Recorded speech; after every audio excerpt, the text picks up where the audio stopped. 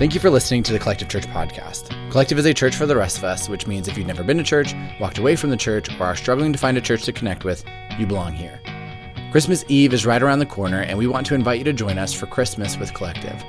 We will have 4 identical Christmas Eve services starting on December 23rd at 3 p.m. and 5 p.m., and continuing on December 24th at 3 p.m. and 5 p.m.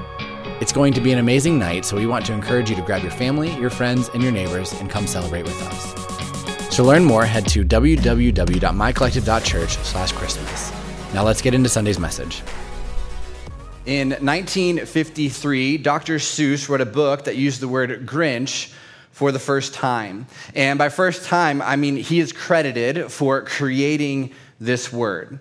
A few years later, he published How the Grinch Stole Christmas, and in 1966, the book became a movie. Then in 2000, there was a live-action remake with Jim Carrey. And in 2018, just a few years ago, an animated version came out that reignited people's love for the Grinch. Now, The Grinch is easily one of the most iconic Christmas movies of all time, but there is a lot of debate over which one is the best. And so I'm going to give you the opportunity to share your opinion with us this morning. So really quickly, if you think like the OG Grinch is the best, will you give it up for that one? Okay. All right, how about the Jim Carrey version? I am just so thrown off by that. That's like, it's nightmares. Like for those of you guys go to therapy, right? Like that's the, all right, what about the new 2018 version? All right. This one's my favorite. This is a household staple for us during the Christmas season. My girls will watch this movie multiple times a week. On their way to school, they ask if we can listen to the soundtrack, which is great because it's an incredible soundtrack. There are even times in the summer where they're like, you know what we want to watch? The Grinch. And so we watch it. And because the 2018 Grinch is a favorite in my household, that's going to be the version that I reference today as we continue in our series called Christmas Classics. This is a series where we are looking at some of the best Christmas movies ever and digging into the spiritual truths that are just below the surface. Now, the backstory on the Grinch is that for 53 years, he has lived in seclusion overlooking the town of Whoville. In contrast to the cheerful Whos, the Grinch is cynical and angry and bitter, and the rumor is that it's because his heart is 2 sizes too small. And because of that, the Whos believe that the Grinch is incapable of loving Christmas and all of the wonderful things that come with it, the lights, the gifts, and especially the songs. But if you watch the movie, especially the new version, one of the things that you realize is that he doesn't actually hate Christmas.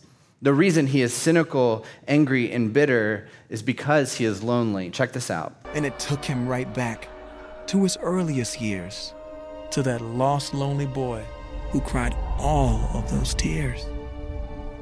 That lost, lonely boy, isolated and sad, with no home of his own, no mom and no dad. And as the Grinch looked around, he felt downright scared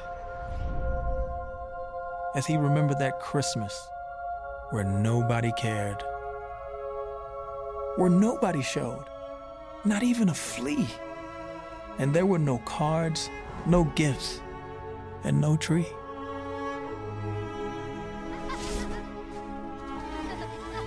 And as he watched other kids, one thing became clear: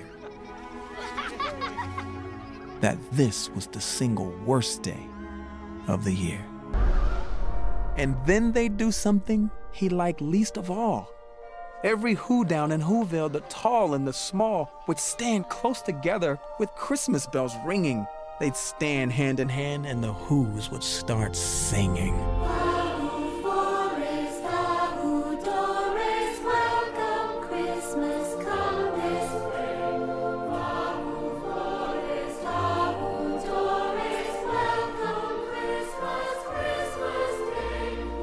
When you read the story, when you watch the movies, he doesn't hate the gifts or the trees decorated with ornaments or Christmas carols. The Grinch is cynical and angry and bitter because he's sad, because he's scared, because he's all alone.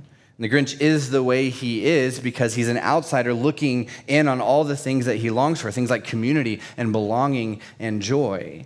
And because he doesn't know what to do with his pain, he tries to take away Christmas to make the Who's feel the way that he feels. And at the end of this movie, one of the things he says, I stole Christmas because I thought it would fix something, but it didn't. And so this story is less about a tall, green humanoid who hates Christmas and more about what it feels like to be alone, to not have a place to belong. It's about how all of that pain goes away when a little girl named Cindy Lou Who invites him to join them for Christmas. So if you're taking notes this morning, here's the first thing I want you to write down. One invitation can change someone's life. One invitation, as Dr. Seuss puts it, can take the heart of a person that is 2 sizes too small and grow it to 3 times that size. One invitation can heal the pain and sorrow of loneliness. One invitation can bring joy and hope. One invitation can change someone's life.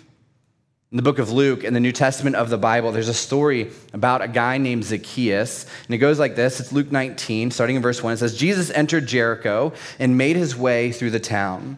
There was a man there named Zacchaeus. He was the chief tax collector in the region, and he had become very rich. In Jesus' day, tax collectors were hated because Rome didn't have this empire-wide standard of taxation. And so what Rome would do is they would auction off the right to collect taxes to the highest bidder in a local city or town. And then whoever won the bidding would be given the title of tax collector, and they would be responsible for collecting a certain amount of money to send back to Rome. But the deal was whatever the tax collector could collect above what Rome required, they were allowed to keep. And so that's how tax collectors made a living, by cheating other people out of paying more taxes than what Rome required, ultimately by stealing from them. And so, as you can imagine, tax collectors were greedy. They took advantage of people in their own community. They were despised. And Zacchaeus was one of those tax collectors. The story continues in verse 3. It says, he tried to get a look at Jesus, but he was too short to see over the crowd. So he ran ahead and climbed a sycamore fig tree beside the road, for Jesus was going to pass that way. My freshman year of college, I was taking a class called New Testament Survey, and one afternoon I was studying with some friends, and I was struggling to remember all the names and places in the New Testament. And so I asked them how they remember just everything. And pretty much in unison, they said, we just sing the songs. And I remember thinking that I needed new friends, but I asked them, okay, I don't get it. Just tell me what songs that you guys are singing. And they said, the songs that we used to sing in Sunday school. Now, for me, I had no idea what they were talking about because I didn't grow up in the church. I don't have a Sunday school experience that I can draw back to. But then my roommate started singing this song, and he said, Zacchaeus was a wee little man, and a wee little man was he. And I'm not even kidding you. The other 5 people there started to sing in unison. He climbed up in a sycamore tree for the Lord he wanted to see. Now, some of you know that song. Some of you don't, and you're better for not knowing it, okay? That doesn't mean anything to you. But either way, this isn't just a cute song or a story about a cute song that people used to sing in Sunday school. Right? If you grew up that way and you're singing the song and it's trapped in your head now, I want you to think about this story differently. Right? What is this story about? Why did Zacchaeus want to see Jesus so badly? Why did it matter to him that Jesus was in Jericho? What did he think that Jesus could offer him? I think one of the reasons Zacchaeus cared enough to climb a tree in order to just get a glimpse at Jesus is because of one of Jesus' disciples called Matthew. You see, before Matthew started following Jesus, he was also a tax collector. In Matthew 9:9, it says, as Jesus was walking along, he saw a man named Matthew sitting at his tax collector's booth. Follow me and be my disciple, Jesus said to him. And so Matthew got up and followed him. There's this moment where Matthew is approached by Jesus. Jesus says, follow me. And that's what Matthew does. He leaves everything behind. He leaves his career and his money, but he also leaves behind manipulation and greed. And Matthew did all of that to start a new life and follow Jesus. And so my theory is that word has spread among the tax collector community about Matthew. And I think Zacchaeus wants to know, what is it about Jesus that makes a tax collector drop everything and follow him? Really, what type of person would give a tax collector a second chance? Right? And we get this.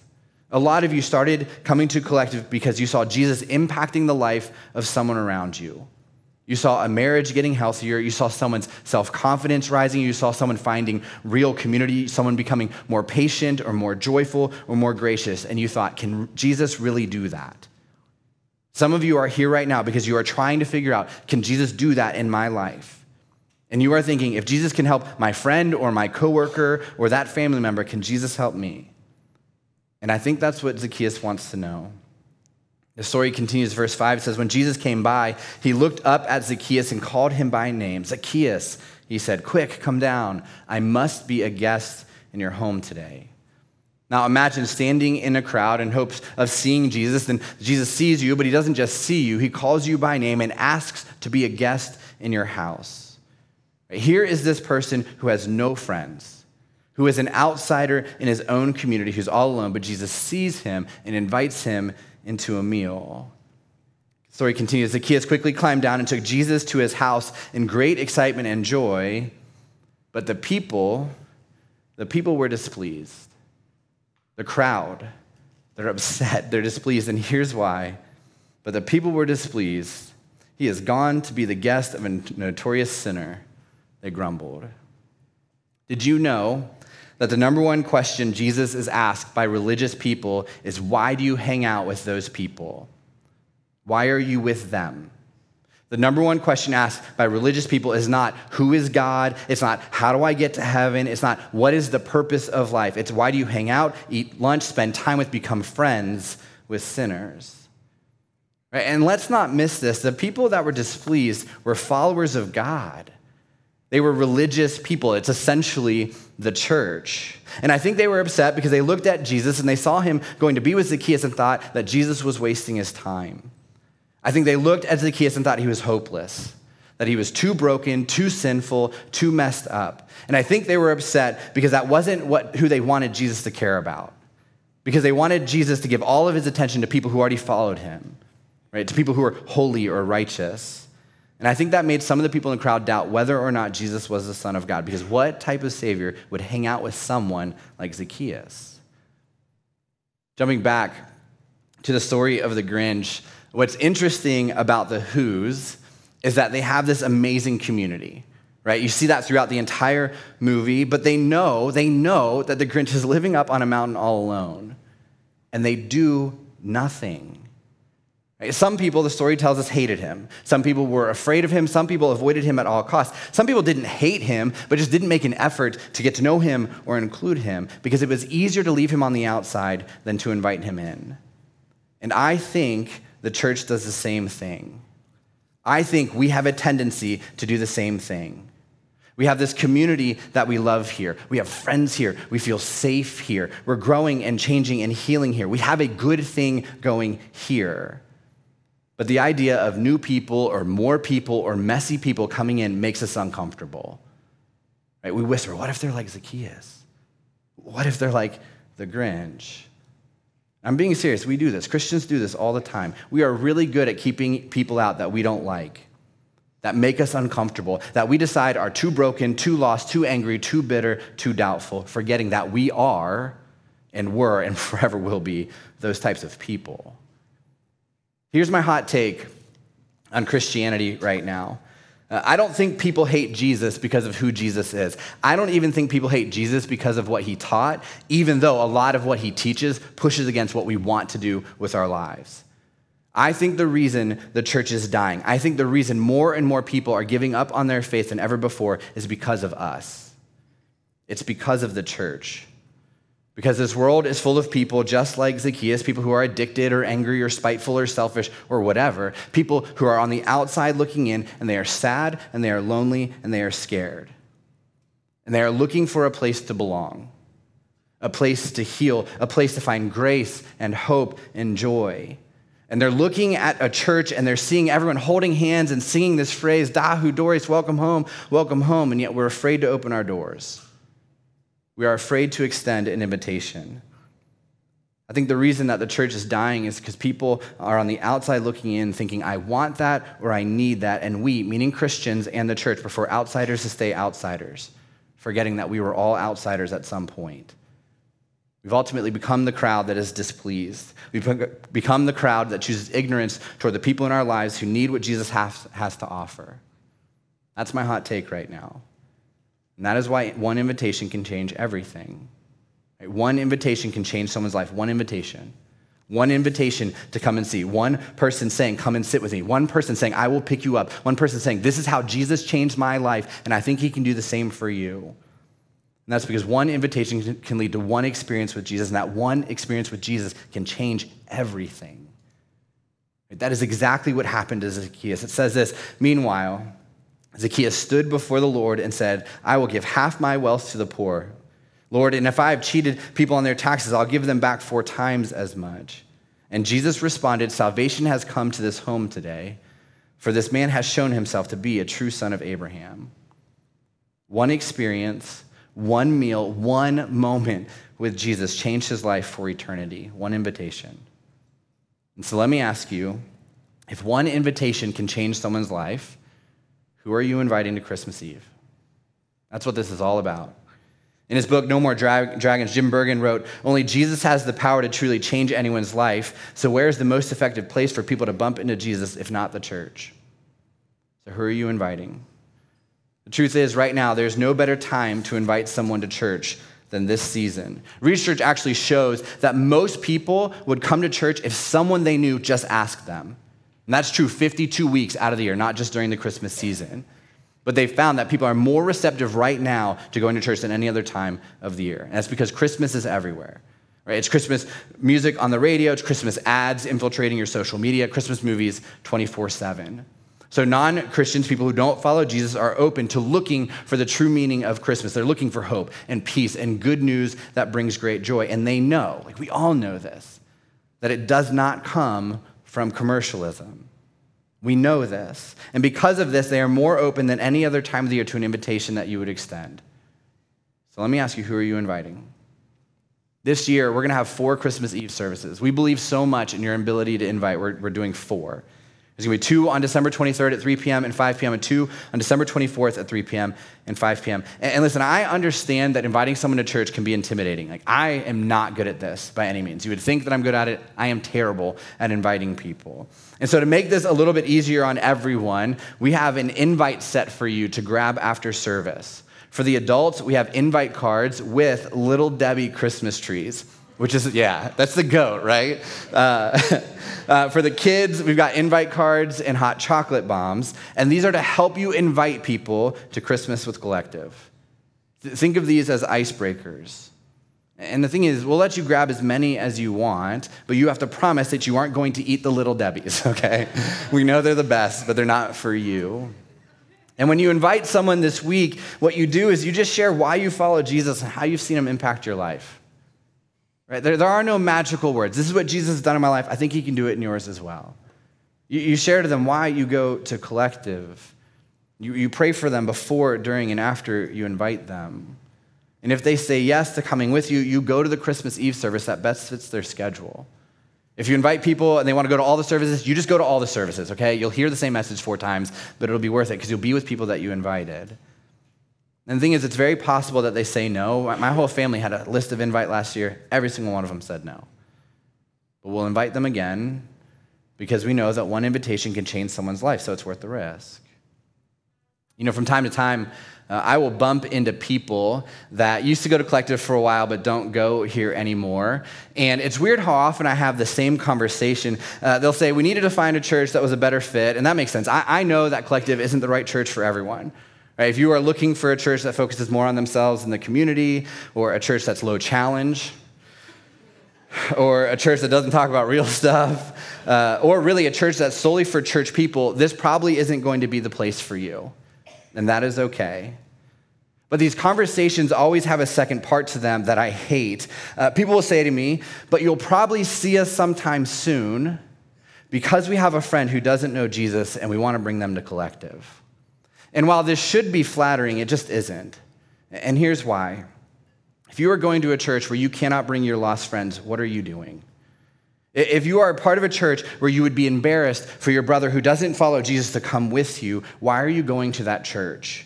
If you're afraid to tell your neighbors you go to church because you don't want them to show up unexpectedly and then hate their church experience, why are you doing that? I just don't get it. And so when people tell me this is the church where I bring my unchurched friends, I don't like it. I don't. I'm being honest. But do you know what I don't do? I don't tell them to not bring their friends here, because I know that this is the best church around for lost people, for people who are far from God, for people who have walked away from their faith years ago and found themselves in a place they never imagined, divorced, addicted, hating themselves, alone. And this is a place where people can belong before they believe. And this is a place where people can experience Jesus. So I don't tell people to not bring their friends here, even though they don't go here anymore, because I'd rather deal with the discomfort of people who've left this church and only use us to reach their lost friends than have their lost friends go to a church that won't do anything for them. And let me just say this, talking to this room right here, if you can't invite or bring your friends to Collective because you're nervous, right? Not nervous about invitation, but you're nervous about how we would treat them, whether worship would be good, whether the preaching would be relevant, whether the kids space was actually designed for kids and not just a childcare holding cell for them, you need to find a new church. I'm being honest. This isn't like whether or not you're brave enough to invite. This is saying if you did invite, if you'd be embarrassed to bring them here, you need to leave Collective and you need to find a church where you can unapologetically invite everyone you know to experience the grace and truth of Jesus.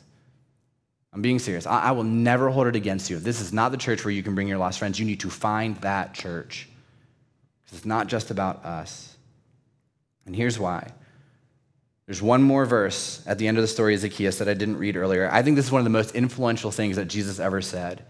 Here's what Jesus says in Luke 19:10. For the Son of Man came to seek and save those who are lost. Right? Jesus said, I came to seek and save the lost. This is his mission. Meaning, this is why Jesus gave up his own life.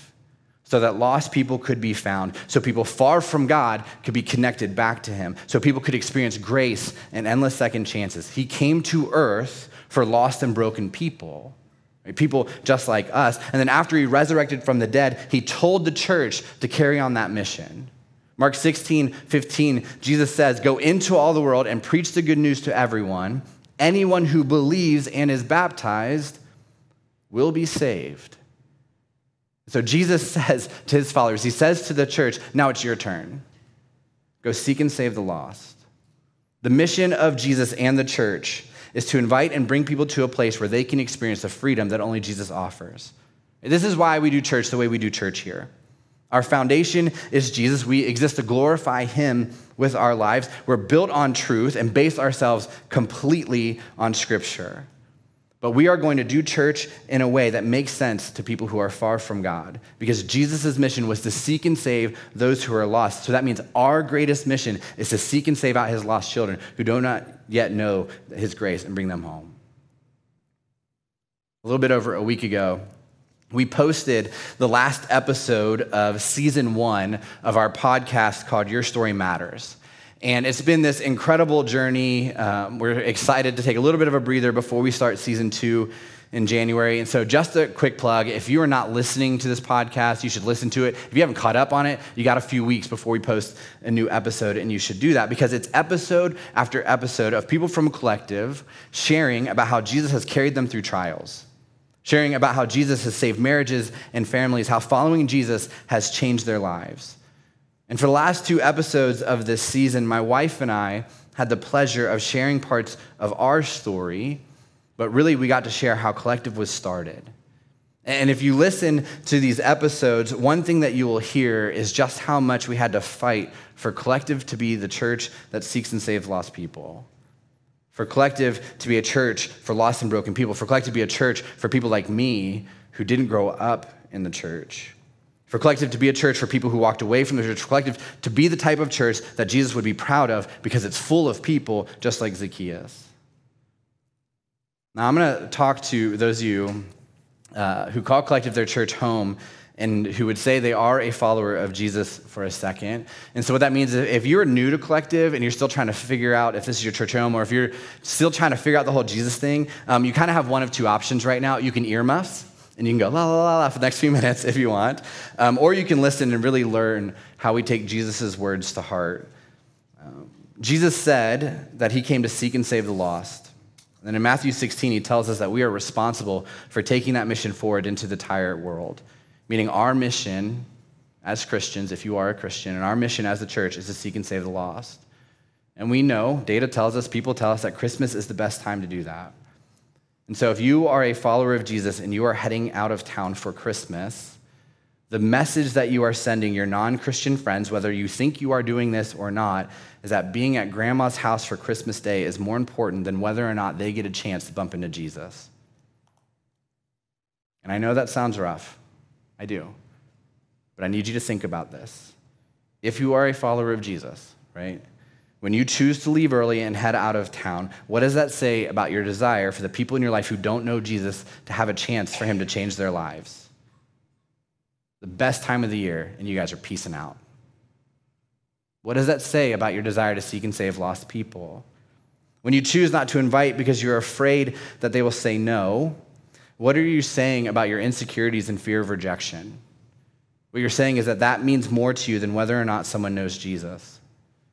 Students who follow Jesus, when you don't invite your friends because you think you are too young or that invitation is just an adult thing, what you are saying is that it isn't your responsibility to bring people to a place where they can have their lives changed forever because you think someone else will do it. Jesus says, go into the world and tell everyone about the good news. Tell your family, tell your neighbors, tell your coworkers. Seek, invite, and tell everyone that Jesus is the Savior sent to rescue us from our sin. There's no better time to do that than right now. So I want you to wrestle with the question of who are you inviting? And then on top of that, Jesus says, when they believe, what do? He says, you baptize them. You want to know why we say check the baptism box every Sunday at Collective. That is why. Mark 16:16, anyone who believes and is baptized will be saved. This is why we talk about baptism so much. This is why we go nuts in this church every time someone gets baptized, because Jesus says anyone who believes and is baptized will be saved. Right? Baptism is this idea of crossing from death to life. It's choosing forgiveness and new life. And so we have to ask ourselves, are we doing what God has asked us to do?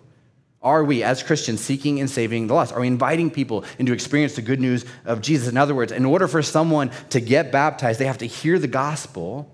In order to do that, they need to be here because they've been invited. So who are you inviting? Now, I talked to Christians earlier. So let me talk to those of you who are on the fence about Jesus. Christians, you can take a deep breath. You can, yell at me in your mind, whatever.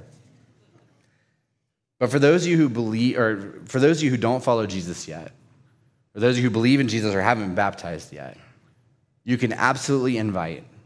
In fact, you should invite. I think for those of you who are on the fence about Jesus and leaning in, an invitation from you almost means more. You're saying, I'm wrestling with this thing, so come and wrestle with me. And so you should share the good news with everyone you can. But for you, the real thing I need you to wrestle with is very simple. Just like Zacchaeus, Jesus sees you.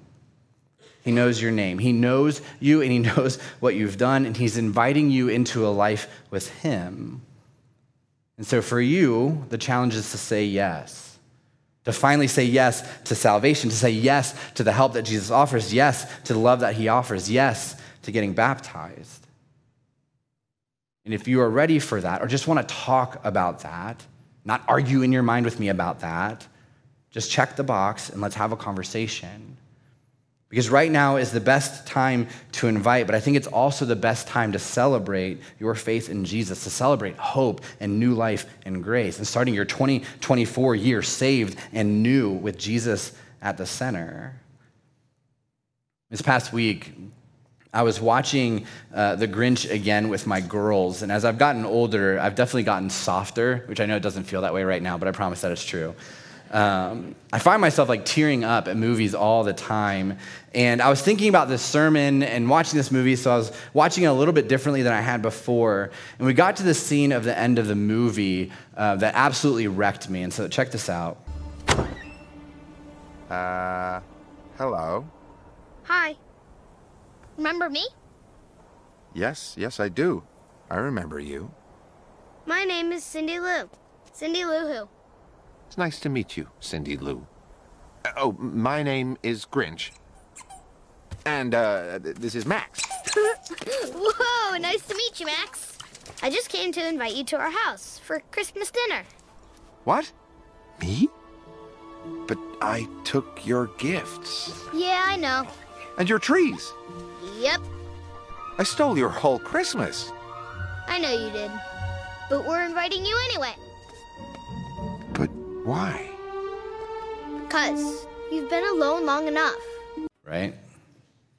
You miss that when you watch it the first time. He's ruined everything for them, right? He took advantage of them, he manipulated them, he stole from them, and she invites him and he says, why? And her response is, because you've been alone long enough. Right? And for me, when I think about this, I think about my neighbors who have 2 young kids who are new to Frederick. They invited us to their kid's birthday party this summer because they don't know anybody else in the area. We're the only people that they're friends with, and we barely even know them. I think about the barista at Starbucks on 40, that every time I go in, she greets me by name. And she knows I'm a part of this church. I think about the parents of Elise's friends from school who, in all honesty, I avoid. But they text us often enough asking for play dates with Elise, and every time they ask for a play date, they say, if you and your husband want to come over and spend time as well, you can. And when I step back and think about these people, I realize that these are people in my life that do not have what I have. Right? They do not have this church. They do not have Jesus. And for me personally, this Christmas, I want to be able to worship the hope and joy and peace that became real when our Savior was born. But I want to do that knowing that there are people in my life that have been alone long enough, and I took the chance to invite them, even though they might say no, even though they might say no again. Our friends have been alone long enough. Our neighbors have been alone long enough. Our family has been alone long enough, and one invitation can change their life. So who are you inviting? Let's pray. God, oftentimes when we watch movies like The Grinch or read stories like Zacchaeus, we have a tendency to find ourselves in the place of the main character, and we know what it feels like to be the Grinch. We know what it feels like to be lonely and scared and afraid, or have something happen to us in our life that's kind of pushed us in that place. God, we know what it's like to be Zacchaeus, somebody on the outside looking in, feeling too broken, too lost, too sinful, too whatever. And God, I would say that every single one of us knows that feeling because we've been in that place or we are in that place. But God, when we step back and we look at the full story, there are also times when we're the crowd. God, there are also times when we're the who's, and we have this beautiful community, we have this wonderful thing that we're a part of, but we do everything we can to make sure the people on the outside don't become people on the inside. And so God, as we read this story, as we talk about this movie, one thing we know is true is that one invitation can change someone's life. God, we know that is true. God, we know it's even more so true when it comes to one invitation and one experience for people to bump into you. So God, as we think about Christmas and we wrestle with this idea of the perfect Christmas and the ideal Christmas and what Christmas Eve services look like for us and our family, God, I pray that other people, specifically I pray for the people that are in our lives that don't know you, I pray that we can put them into the center of this. God, where we don't just make plans to meet our family here and to head out to dinner, but we make plans to meet our friends here with our family, and we get to do it all together just to give them an opportunity to experience you. God, we pray for courage as we do this, God. I know for me personally, every time we get turned down, it presses on my worthiness issues, my abandonment issues. So God, give me the courage, give me the strength to invite. Really give me the ability to follow the lead of my kids who do it so well. God, give us the opportunity, give us an open door, give us a chance to invite somebody in to experience your grace and your truth and the things that you have to offer, which are so much better than anything else that we can purchase or own this Christmas. And God, for those who are here, who are just kind of sitting on the fence of this Jesus thing, for the people here who have never trusted you fully, who have never been baptized, never taken that next step, God, we just pray that they understand that you came for them, that you sent your son for them, to know them, to see them, to call them by name, no matter what they've done, no matter what they're doing, and say, come and be a part of this with me. Come and experience this new life. God, we just pray boldly that this Christmas can be the best Christmas ever, not because the gifts are the best or there's no family tension or anything like that. God, we pray it's the best Christmas ever because people we know that are far from you get to become close to you again. God, give us courage to invite. We love you and pray these things in your name. Amen.